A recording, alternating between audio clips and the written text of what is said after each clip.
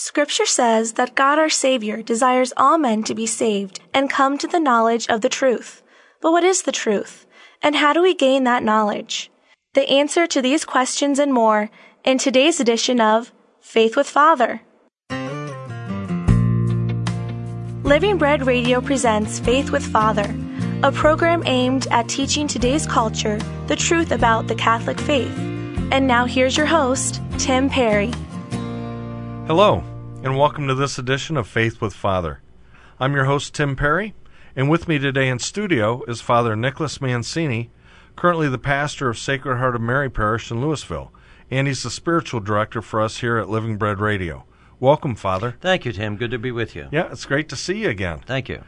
Today we're going to continue our discussion from the YOUCAT, the Youth Catechism of the Catholic Church, and we're going to talk about sin. And question 315 of the YOUCAT asks, what is a sin in the first place? What is sin? A sin is a word, deed, or intention by which man deliberately and voluntarily offends against the true order of things, as God's loving providence has arranged them. Thus, to sin means then to violate some rules about which men have agreed.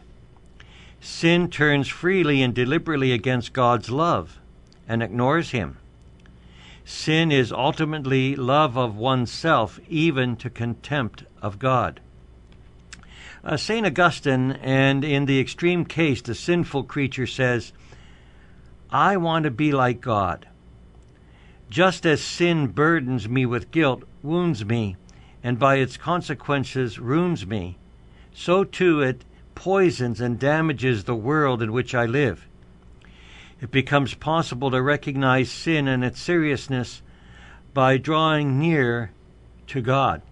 Now, when we look at this for a moment, in the life of St. Augustine, he committed sins which violated God's love. Mm-hmm. And later on in his life, he realized that these sins were destroying him. His mother prayed for a conversion.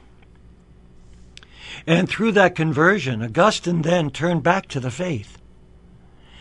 So sin then ultimately destroys everything within man. It blackens the soul. It turns us away from God, and it destroys sanctifying grace. Mm-hmm. I know in my own life there was a time, and I can't explain why, because I went to Catholic grade school, I went to Catholic high school, and when I went to college, for some reason I stopped going to Mass, and I led a life of sin. For some reason, I don't quite know. I think it might have been a little bit of rebellion against authority in general, but finally getting out on my own.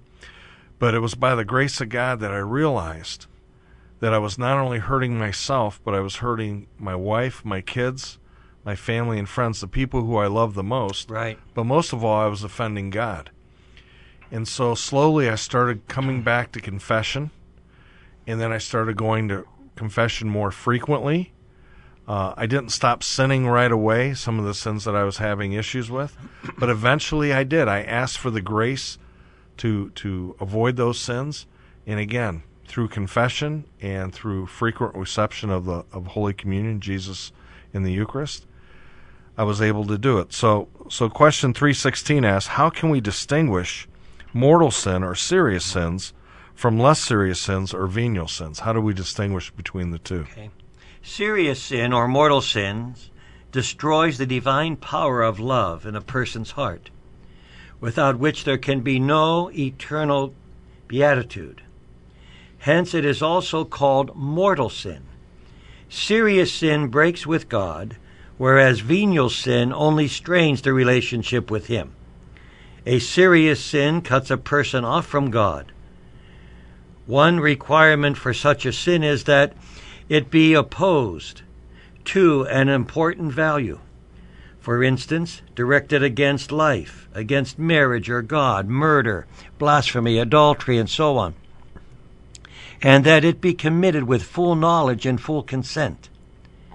Venial sins are opposed to secondary values or are committed without full knowledge of their seriousness or without full consent of the will.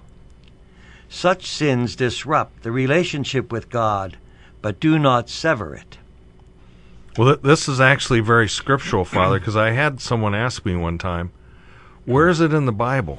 And it's actually in the first letter of John, chapter 5, verses 18 and 19, where St. John says that there is sin that is deadly, and then there is sin that is not deadly. Right. And so deadly sin is simply, the church calls it mortal sin. And then, of course, less deadly sin is venial sin. So the whole thing with sin is that we destroy our relationship with God.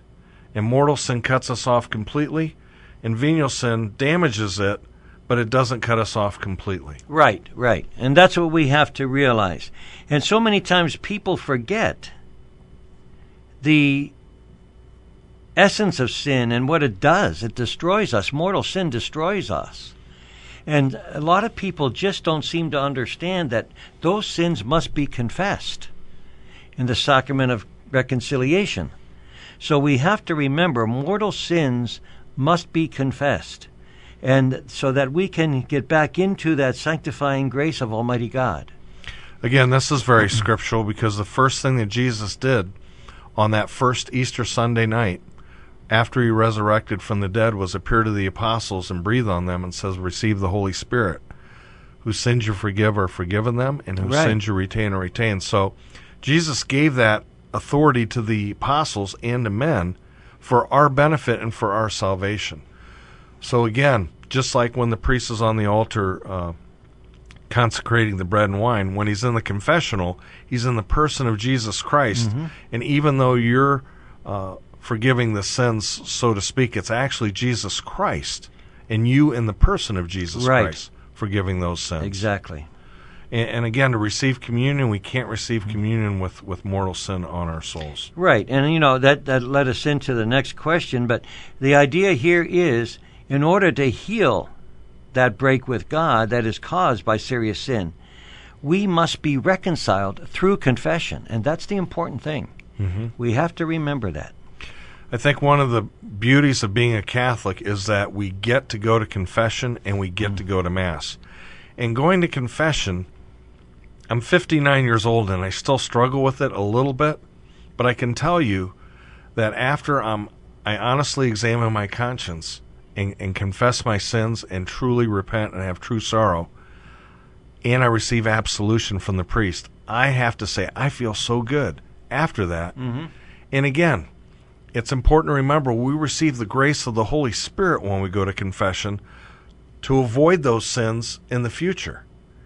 And again, I think that's helped me over the years, is getting in that habit of the first Saturday of every month that the nuns taught me, is going to confession to help realize when I am mortally sinning, and then having the grace to avoid that, and then sin less and to love more. And it's a good thing, to at least go to confession once a month, to gain that grace. Even though we may not have committed a sin, but we go to the sacrament of reconciliation just to say, forgive me, Lord, for my past sins. I want to make up for those. I want to atone. I want to be a better person. And thus we gain that grace, that sanctifying grace from that sacrament. It's really a blessing, and it's a gift that God gives us that we just don't fully comprehend or realize how powerful it is. Right. And how it can really help us not only in our relationship with God, but in our relationship with the people we work with, our family, and our friends. So that's important to receive the grace of the sacraments. So question 318 of the UCAT asks, Father, what are vices?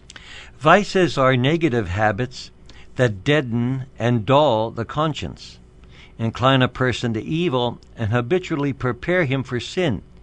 Human vices are found in connection with the capital sins of pride, avarice, envy, anger, lust, gluttony, and sloth. All of these things. And, things that are presented on television certainly, leads one maybe into sin. You see sexually prescriptivist programming that, that lead us away from what the values of the commandments are into, they do this, and that.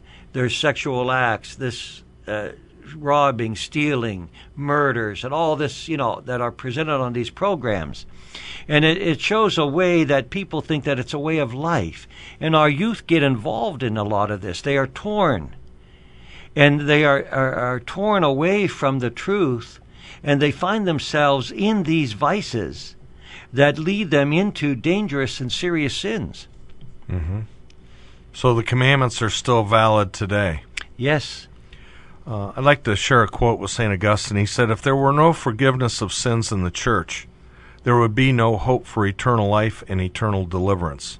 Let us thank God who gave us church such a great gift." So again, we see that St. Augustine's pointing out that the forgiveness of sins and the sacrament of confession is a great gift of God.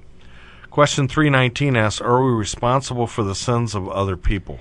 No, we are not responsible for other people's sins unless we are guilty of misleading or seducing another person into sin, or of cooperating in it, or encouraging someone else to sin, or of neglecting to offer a timely warning or our help. So, no, we're not responsible for that. But if we lead a person into sin, yes, then we are. I have a friend who has a bad habit of saying the Lord's name in vain. And I tried to think of a nice way to make him realize what he was doing. And when I did say something to him, I says, let's pay $1 for every time we say the Lord's name in vain. And of course, I don't say it. I have other sins that I commit, but that isn't one of them. Anyhow, he was offended because he said I was judging him. And actually, I was trying to help him realize, and again, it was out of habit. It wasn't out of disrespect for our Lord, because I know he loves the Lord. But he felt I was judging him, and I think it's important to draw that distinction between helping someone who's in sin and judging someone. I wasn't judging him. However, I was trying to point out, a bad habit that he had that maybe he didn't realize, and do it in a way with love and with charity. Exactly. Okay. So our final question for this session, Father, on 320 asks, is there such a thing as structures of sin? Structures of sin exist only in a manner of speaking. A sin is always connected with an individual person who knowingly and willingly agrees to do something evil. Nevertheless, there are situations and instructions that are contrary to God's commandments. I think you mentioned a couple of those a minute ago. And, we get into that habit of cursing, swearing, things of this nature, and we try to avoid that, and we want to do better. Awesome. We've been listening to Father Nicholas Mancini. Can we have your blessing, Father, before we go? And now may the Lord bless you and keep you. May the Lord let his face shine upon you, be gracious unto you, and fill you with his peace. In the name of the Father, and of the Son, and of the Holy Spirit. Amen. Amen. We have hundreds of past Faith with Father shows archived, and we are now podcasting all of the new shows. You can subscribe right on our website, livingbreadradio.com. Go to the programming tab and click on Faith with Father. This has been Tim Perry. Until next time, may God bless you. Bye for now.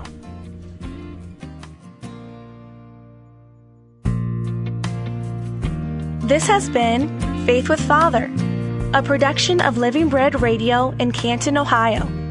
For an audio archive of this program, log on to livingbreadradio.com and click on Faith with Father. If you have a question or comment about today's program, email us at askfather@livingbreadradio.com. And join us again next time for another edition of Faith with Father.